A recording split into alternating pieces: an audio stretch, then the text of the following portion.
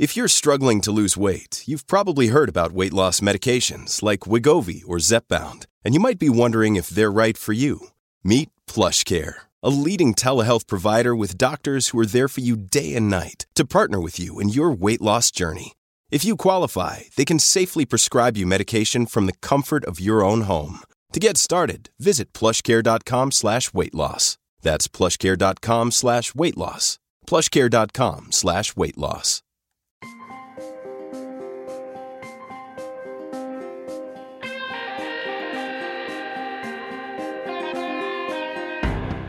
All right, boys and girls, we are back with another edition of the Ben Dominich podcast, brought to you by Fox News. You can check out all of our podcasts at foxnewspodcast.com. I hope that you will rate, review, and subscribe to this one, and share it with your friends if you like it.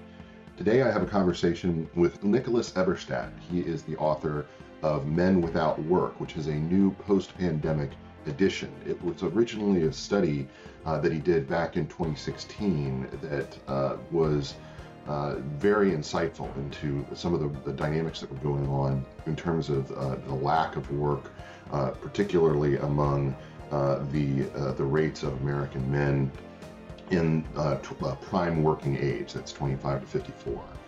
Nicholas is an expert in these matters and someone who has been working on these types of questions for a very long time, and he gave us his insight on what's really going on in the economy today with so many people in the wake of the pandemic who are finding it very difficult to return to work.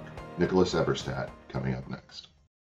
I'm Charles Payne. Listen to my Unstoppable Prosperity podcast so I can get you making money right now. Whether stocks are hitting new all-time highs or in free fall mode, opportunities abound. So why are so many potential investors still sitting on the sidelines? In a new season of my podcast, I'm going to get you in the game. After 38 years on Wall Street, I'm ready to impart some lessons and get you invested in the greatest wealth-generating machine in history. Listen anytime, everywhere at foxbusinesspodcast.com or wherever you listen to your favorite podcast.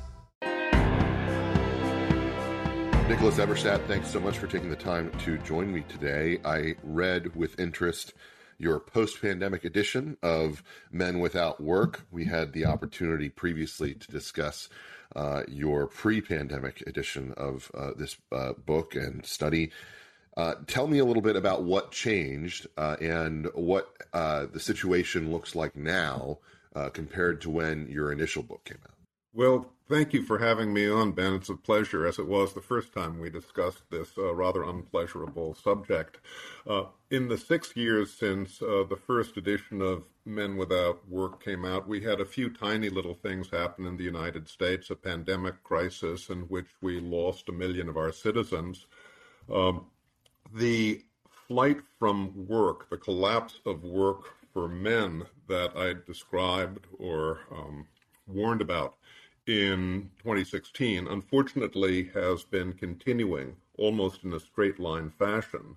But as they say on QVC, but wait, there's more, and all of the more is worse. As everybody knows nowadays, we have a peacetime labor shortage in the United States, 11 million unfilled jobs. And much of the reason for this is because there has been a flight from work in new groups of the population that had not been affected or infected by what we might have called the Men Without Work syndrome.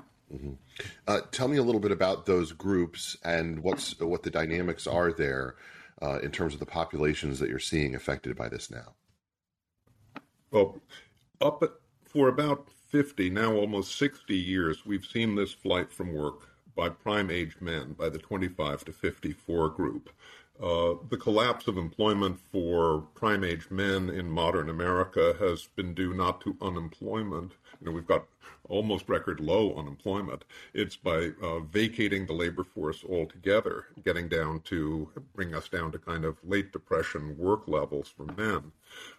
Since the pandemic, we have found ourselves in a situation where overall workforce numbers are about 4 million lower than we would have expected on pre-pandemic trends. This is even after the recovery, right? And that gap isn't all prime-age men. We've got a new face to the flight from work in America. The two groups that I'd point to are workers, former workers, men and women of 55 and older, indeed 65 plus as well. They had been one of the bright spots in the U.S. Labor picture for a generation, maybe the only bright spot. They were practically the only group that had rising work rates and rising labor force participation from the late 90s until the eve of the pandemic. We're also seeing some, I don't want to put this too strongly, but we're seeing some curious signs, maybe troubling signs, about certain components of the younger workforce for women. You write that this is not a traditional skills-based shortage. I've heard different conversation around that in the media. Tell me what you think is going on there and what perhaps the media is inaccurately depicting about that. Well, if you were to talk to people in the academy, or you were to talk to people in policy wonk circles, the received wisdom is that the decline of labor force participation in America is driven by economic and structural change, which is, I think, a kind of a fancy way of saying there's less demand for unskilled labor. There's globalization, there's outsourcing of jobs, decline of manufacturing. China enters the World Trade Organization, that sort of business. And there is some truth to that. I mean, that's a worldwide phenomenon. But for the United States, it isn't the whole story, and I don't think it's most of the story.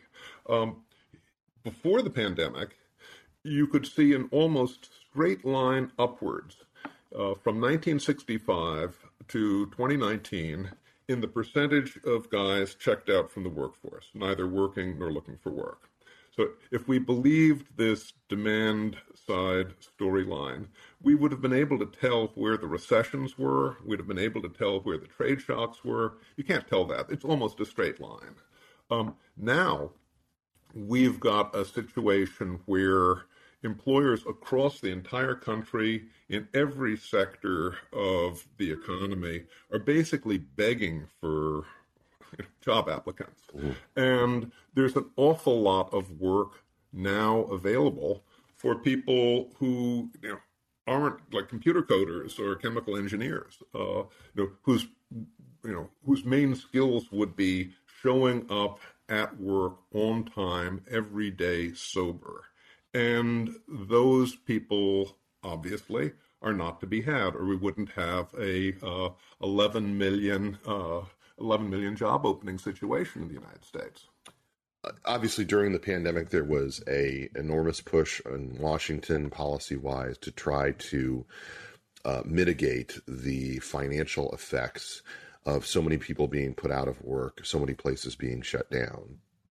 And that generated a lot of policies that were designed to help tide people over, to give them enough resources that they would be able to pay their bills, pay their rent, and make the kind of supportive government steps that typically you would have opposition to from a lot of different fiscal conservatives and the like.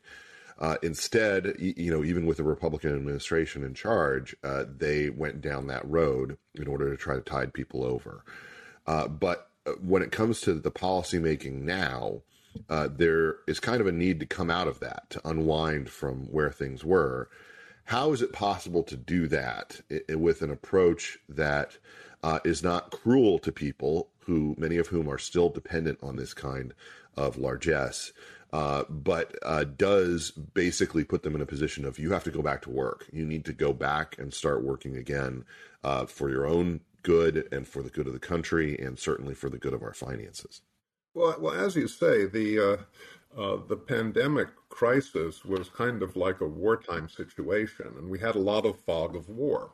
And the policymakers in Washington wanted to avoid a worldwide economic collapse, which for a time certainly seemed like a conceivable possibility.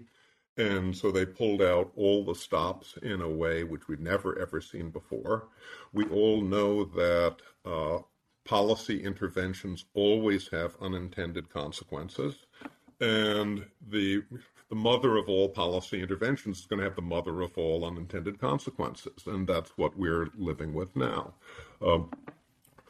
The transfer payments that Washington shot at American consumers with borrowed, public debt, were intended to keep the wheels of commerce running, and they did. In fact, they actually raised disposable income in the United States in a time of national economic crisis above its pre-crisis levels. It's maybe the only economic crisis in history where this has happened. Likewise, with consumer spending, after a scary dip, it headed up to above pre-crisis levels. And consumers, thanks to these transfers, had more money than they could spend or cared to spend. So U.S. savings rates during the crisis actually doubled. And this sort of government windfall amounted to over $2.5 trillion. So part of what we are seeing right now is the wealth effects, I think, of what you might call the COVID policy lottery. I don't know what you want to call it. But people are, I think some people are prematurely retiring from the labor force on some of the winnings that they have from the COVID policy lottery. It's not necessarily only people who are getting the transfer payments. The Fed had the free money policy, which pumped up the stock market. So it may be a bit across the board. But now as we find ourselves dealing with kind of like the repercussions of the rescue plan, with inflation and possibly recession, it's certainly time to encourage people to come back into the workforce. We haven't been doing a terribly good job of that. We did have a natural experiment, though, Ben.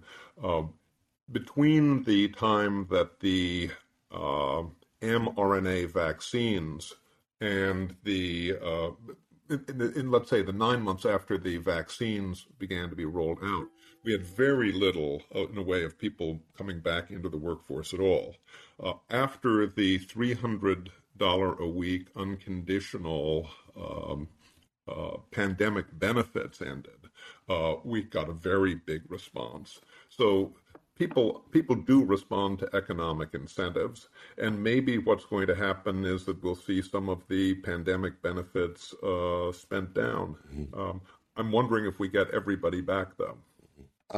Tell me a little bit about what is going on as it relates to service industry jobs. The experience that I've had this summer, along with, I'm sure, a lot of Americans, is that if you travel or you go to a place that is, a vacation spot or something where, there's a lot of need for, food service and those types of jobs, everywhere has help wanted signs, everywhere. And a lot of the time what you'll find is that these restaurants will have very odd opening hours, or they'll be closed on certain days, or they won't offer takeout. And the explanation is always the same, which is some form of, we just don't have enough people working in the kitchen. And to me, that's kind of a surprising thing to see in this economy, that just doesn't seem, it seems very sticky. It doesn't seem to be going away. Is that going to change, and what could change it? Well, what you're describing is absolutely nationwide. I mean, this is happening absolutely everywhere in the U.S. at the moment, and it's not just in retail, and it's not just in hospitality. It's in every sector, from the most skilled to the least skilled. It's particularly odd, given the fact that we're in what's being called this Great Resignation situation right now. Job applicants have never had as much bargaining power as they have today in my lifetime, not in my living memory. And that doesn't seem to be enough at the moment to move the needle. Now, there's a Markets are great at solving economic problems, but markets are not so good at fixing social pathologies. And what we have to ask, at least at this point, what we'll learn more about, I'm afraid, in the fullness of time, is whether the dropout from the labor force is a market fixable problem or whether we're dealing with something which is more like a social pathology. And I will tell you what I mean by that. For over 50 years, for over half a century, before the pandemic, we saw this retreat from the workforce that I mentioned to you for men 25 to 54 years of age. Once men got out of the workforce, it's very hard to get them back in. They tended to be long-timers. And part of the reason I suspect they tended to be long-timers, I can't prove this, but part of the reason I suspect is because I think they may have lost some of the skills that were so helpful in being in the labor force. This is the evidence that I show in this book about time use, about checking out from civil society, watching screens all the time, taking pain pills, that sort of stuff. I think it is probably too soon to tell whether the 55 plus and 65 plus former workers are going to be long-timers now, are going to decide it's time for the great retirement, or whether they're going to go back to work. I have a little bit more hope that they may head back into the labor force, because you have to remember these are the people who made their bones in the workforce in the 70s and in the 60s and have a different set of maybe attitudes from some of their younger compatriots. But I don't think we can be sure that this is going to happen. You mentioned the pain pills, and you mentioned earlier the challenge of having people show up sober to work. The pandemic had an enormous impact in terms of other difficult diseases, particularly addiction in America. Some of the data is relatively early, but in terms of what we know, the level of impact on Americans when it came to alcohol consumption and the use of pain pills was certainly a significant factor. Personally, I'll just say, as I've said before, I know more people who died of overdose during the last 2 years than I do of COVID. And I think that one of the things that we have to understand is that given the lockdowns that happened in many major cities, it allowed people to kind of retreat to their own apartments and not have social interaction and the kind of things that would prevent you from going down the path toward addiction in really dangerous ways. It removed the ability of being able to basically check up on people. And it also took away, I think, a lot of the things in life that keep you from falling into that pit. Now we have a significant problem as it relates to this, and we see the continued flow of fentanyl over the border. We see the continued, presence of this as a major problem in many parts of the country. Is this a situation where addiction in its forms to prescription drugs, to alcohol and the like, are becoming a major factor in preventing people from being able to re-enter the workforce? I can't tell you categorically, but I have a fear about that. There's an awful lot of felt pain in the United States today. Isn't necessarily back aches. It isn't necessarily joint troubles, and people are self-medicating on a massive scale. Whether this is because there are other things missing in their lives, I'm not the person to ask. You might want to ask I'm also Mr. Mary Eberstadt. Yes. You might want to ask my secret weapon about questions. But certainly over the past generation, the trends for what Anne Case and Angus Deaton called the deaths of despair are indisputable, and they're pretty frighteningly upwardly oriented. It's a little bit too close to what I used to study in the Soviet Union and Russia for comfort. Now, how? Some of my colleagues suggest that it can be easier to break out of addictive cycles than some of us might imagine, and I hope they are correct. But this new misery, only part of which is the prevalence of addiction, but this new misery, which we see in so many different corners of our modern tapestry, I think is something we all have to be really concerned about. Mm-hmm. Policy solutions. How can we possibly shift things in Washington or at the state level that will encourage people to get out of this rut, to get them back to work, and to do so in ways that increase the likelihood that they will be able to keep and hold a job? Well, let's talk about things that we don't want the government to do, and then let's talk about things we might want the government to do. We have a screaming need to fix the family in the United States. That's not something that Washington is going to do. If we have a Department of Fixing the Family, it's going to make the situation worse in ways we can't imagine right now. This is a task for civil society and for our little platoons and for concerned persons everywhere in their own walks of life. It is hard to talk about that without also talking about faith.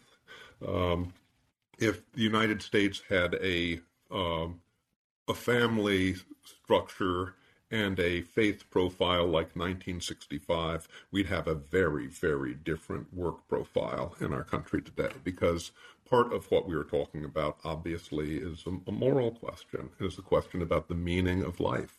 I mean, those of us who've been in the game know that work is a service to others that helps complete you. And there are non-dollars and cents benefits that come to this that have great positive spillovers for society. So, yes, we dearly need to repair our wounded family structure and to address the faith question, but that's not for Washington or for local governments. Mm-hmm. Here are a few things I think that government can do. It can, and I think really is obligated to, address the scandalous educational outcomes that we see in so much of the United States. College isn't for everybody, but everybody who graduates from school should graduate with a marketable skill, and that's not happening. Mm-hmm. If we can't repair the broken public K through 12s in various parts of the country, maybe we need to have a vocational add-on, something like that. People are talking about different options for that. By the way, you may have noticed that vocational is a word you're not supposed to use anymore if you're in the higher education. It is politically incorrect now, which tells you what part of the problem is. Another thing, of course, is we have to look at our archipelago of disability insurance programs. They were founded with the beneficent intention of providing for people who were not able to work, but they've somehow been turned upside down and perverted so that they're offering a sort of a penurious, work-free existence alternative to the working world. I don't think it's too much to say that it'd be good to think about starting over with a sort of a work-first principle. I mean, this would have unintended consequences of its own, obviously, but I think they might be smaller than the consequences that we have from the existing system. It would probably be more expensive than the system we have now, but encouraging or financing helplessness and dependence, I don't think is the way to go. We want to have people back in the game, and that's going to have spillover benefits that we're not even thinking about right now. We also need to think about the over 20 million American adults who are not behind bars, but who have a felony in their background. They are statistically invisible for some reason. Uncle Sam, in his wisdom, has decided not to collect information on them. They're the largest single population that lives in the shadows in America today, much larger than illegal alien population. We can't have evidence-based policies for people who want to rehabilitate themselves if we don't have the evidence for this. And so instead we've got anecdotal, individualized programs all around the country that are in effect offering a federal experiment to what we can be doing right, and we can't be learning from it. There are many, many people in this invisible population who I think could make contributions to society if we'd be a little bit more open to that. Let's close on this. It seems to me that there's a major question going on right now about the prevalence, the rising nature of crime, particularly violent crime, in American cities. And to me, there's a lot of different things at work there, a lot of different dynamics.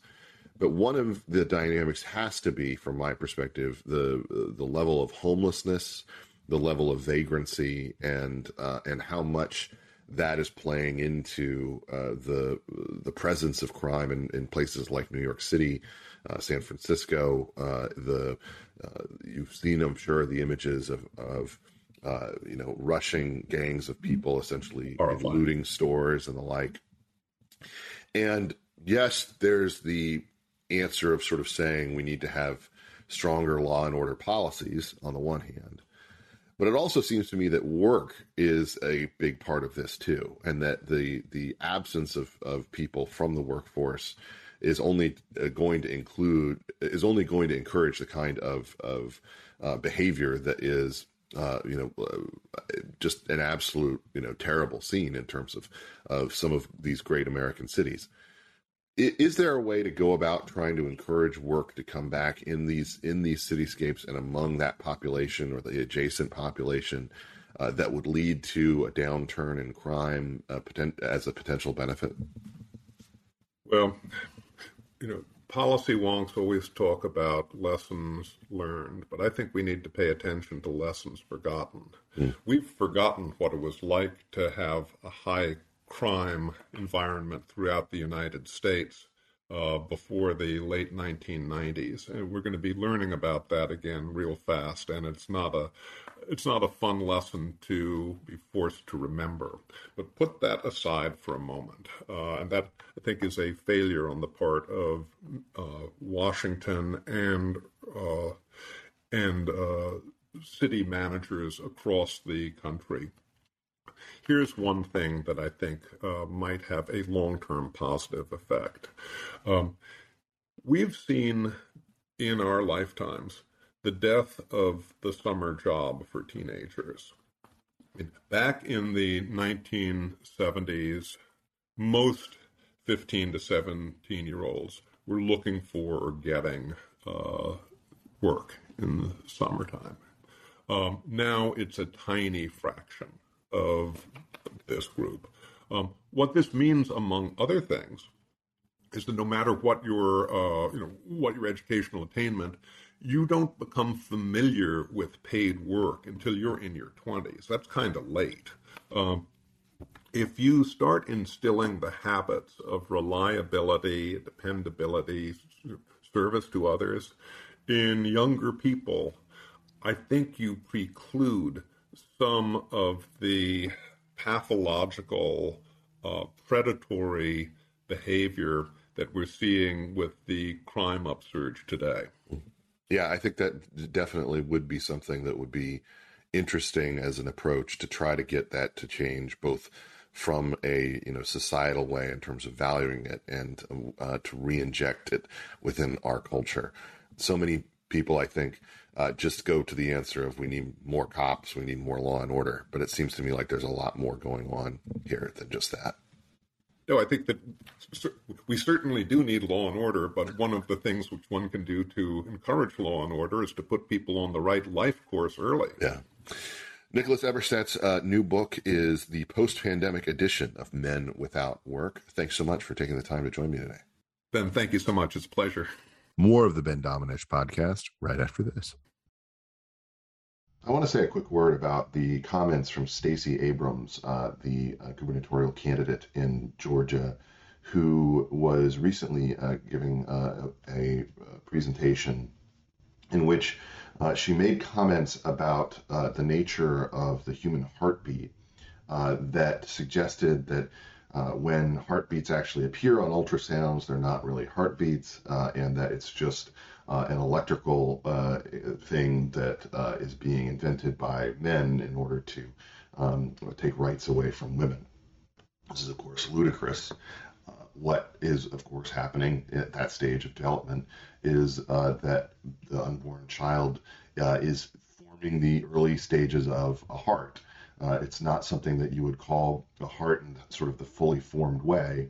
And the heartbeat is something that, is detected via movement. It's not something that is detected via, any other kind of sound means and that kind of thing. It's one of these things that is, of course, organic. You're listening to the movement of an organ in its formation.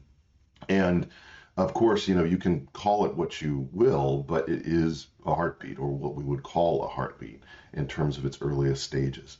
The fact that Stacey Abrams would deny this is just an indication that, frankly, she doesn't want to deal with the consequences of what it would mean for a baby, an unborn baby, to have a heart. That's something that I think is very true of the way that the left talks about the abortion issue generally. But there's one thing that I do think is going on here that is important for pro-lifers to understand in terms of the arguments that are being advanced. Namely, that the left is now using freedom-based arguments related to the abortion issue in ways that they really haven't for years. They're leaning into the idea that they are a party that stands for more freedom, not less. And that's something that I think that, frankly, a lot of Republicans and conservative candidates across the country have not been very well prepared to respond to. Why they haven't been, I think you can indict a lot of different people. You can say, it's the fault of the pro-life movement for educating people in advance. It's the fault of people who, are pro-lifers within the cultural context, using language for far too long that was focused on the legal side of the battle. But for whatever the reason, whoever you want to blame in this context, it's very clear that pro-life Americans need to improve their arguments and really lean into this issue. When it comes down to it, the polling actually indicates that the majority of Americans are in favor of essentially the heartbeat bill position, that once a child reaches the stage of development where a heartbeat can be detected, they consider them to be a child and worthy of legal protection. Now, of course, that's something that, not a lot of politicians will say publicly, but it is true. We do have the data to support it. And I think it's one of the reasons why it's so discouraging to see pro-lifers seem as if they're back on their heels or something in this moment, when they should be triumphant and they should be happy, but they also should be hopeful and stressing the need to support women at every stage of pregnancy and the development of their child. I'm Ben Domenech. You've been listening to another edition of the Ben Domenech podcast. We'll be back soon with more to dive back into the fray.